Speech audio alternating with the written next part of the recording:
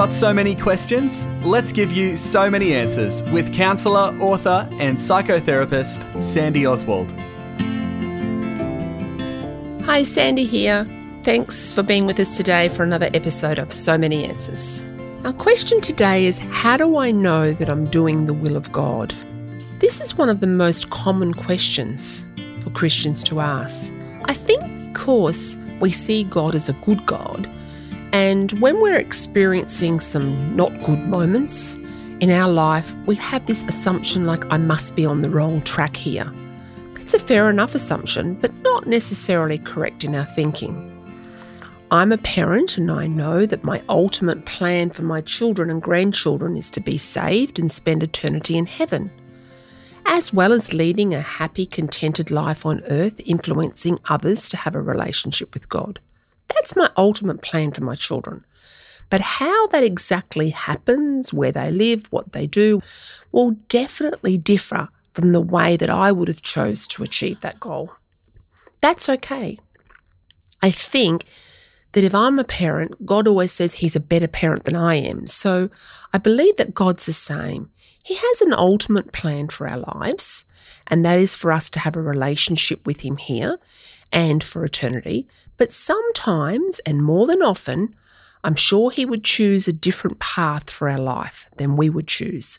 But I think he thinks that's okay, because he's had enough children to know that when we're left alone to our own devices, we all sometimes do go off the road. I believe that we put too much focus on whether we're in the exact right place we should be in life, rather than just keeping close enough to God that he can redirect us if he thinks he needs to. Let me explain. Life is a little bit like driving on a highway. There are many road signs saying, curve in road, slow down, work ahead, speed bumps. But there are not many signs that tell you how far you're away from your destination. If we're not doing anything illegal or unhappy, we are usually on the right road. So we have to just keep going and be aware there will be detours, there will be deterrents on the road of life, but keep our eyes on the original destination. And if we could be doing something that's not healthy or not wise, and if we are, we just repent and turn back away from that and get back on the right road again. Perhaps you need a professional to help you do that, but that's okay. But we don't always need to be checking on how far it is to our destination, whether we've arrived yet or whether we're doing the right thing we're meant to be doing here. Just enjoy the journey. There is a saying that says, if you do what you love, you'll never work another day in your life. It's important for our growth and stability that we find a vocation that makes us happy. Perhaps you're in a mundane job, but it gives you time and energy to do what you love in your spare time. Or maybe you're studying and eventually you want to get into that chosen vocation.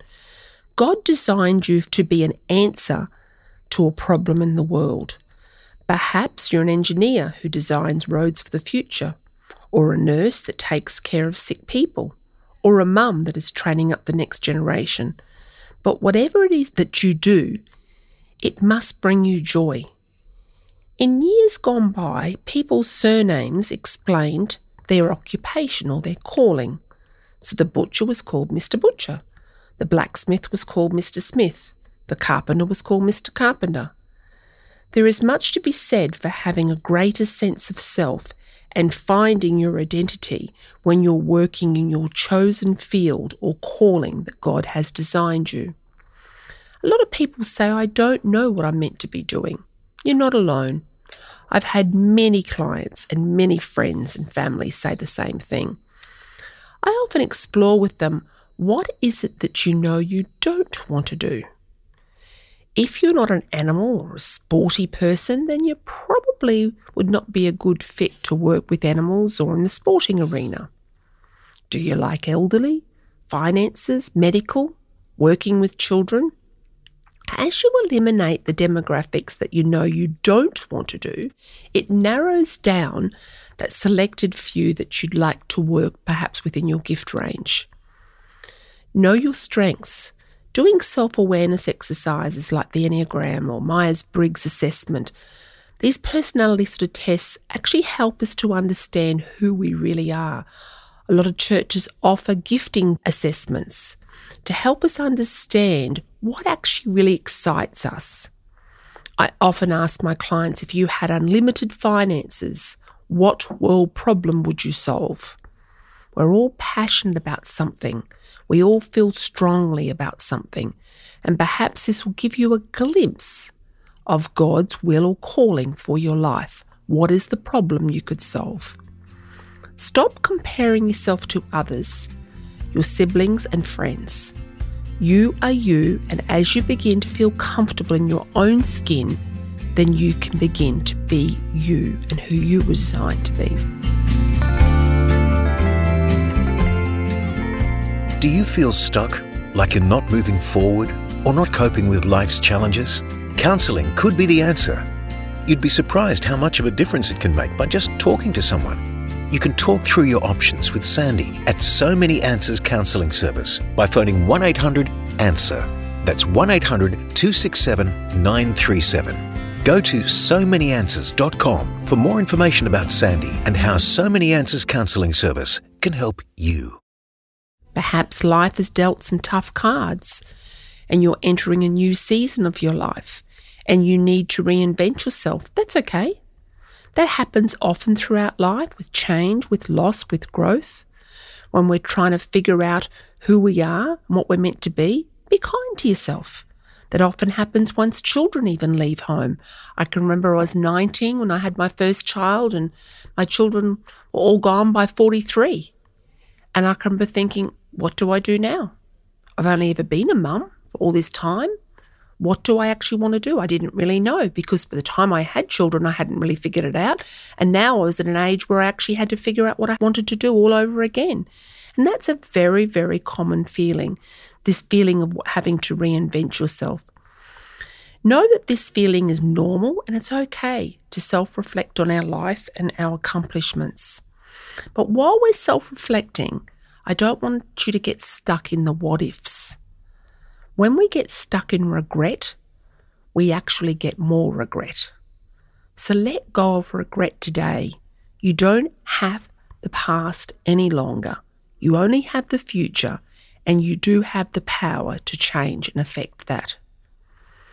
Remember, it's not what happens to us, it's what happens in us that matters. So perhaps you've had some ideas that have not worked. You've had some investments or relationships that have fallen short of what you've expected.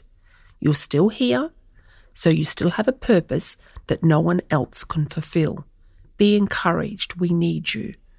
The world needs your gifts. As we begin a new day or a new season, the Lord says, this is the day that the Lord has made. This is a new day. He encourages us that no matter how many new days that you've had, we can start again as many times as we need to. We need to stop focusing on that negative narrative that we've invented and change our focus on how God sees us. He loves us. He's proud of you. He wants a real relationship with you. Just like a parent, my kids are going to make poor choices. They're going to seemingly fail at some things. But I want them to run to me, not away from me in shame and guilt. And God is exactly the same. Run to him. He is forgiving. He is loving. He's your heavenly Father who says that he washes us white as snow and he throws our wrongdoings as far as the east is from the west. He has forgotten our past. Can we let it go? Just as we close, let the main thing be the main thing. I want to challenge you that sometimes we're so focused on getting life right, to impress others, to make others proud of us. But in the end, it is only God that we need to impress. And he's already impressed with us. He was impressed with us when we were humble, incapable newborns. and when we couldn't achieve anything. He ultimately loved us then. So it doesn't matter what we do or how much we do, we've already impressed him. Even though we're to strive and grow and change in areas of our life, let's not forget what we're ultimately here for. We are here to ultimately have a relationship with our Heavenly Father and to love others and draw them to Him. When we do that, that's when we will find contentment and peace. So as we close today, be kind to yourself. And yes, there might be times where you've gone off that road of life. There might be times where you feel like you've had too many detours. But it's never too late to reinvent yourself and to be able to say, okay, God, I'm going to focus on you and my relationship with you here. And I'm going to just focus more on what I'm ultimately here to do. And Lord, all those other things, those sundry things, line up for me in my life. Because God, I know that I'm already impressed you because you have so much love for me. Until next time, keep finding so many answers. So Many Answers is a production of So Many Answers Counselling Service and Brisbane's 96.5. Written and presented by Sandy Oswald, with editing and sound design by Joe Murray and Justin Roulon. Check the show notes for details about today's show and find more about Sandy at somanyanswers.com. You can discover additional 96.5 podcasts by downloading the 96.5 app at 96five.com or wherever you get your podcasts.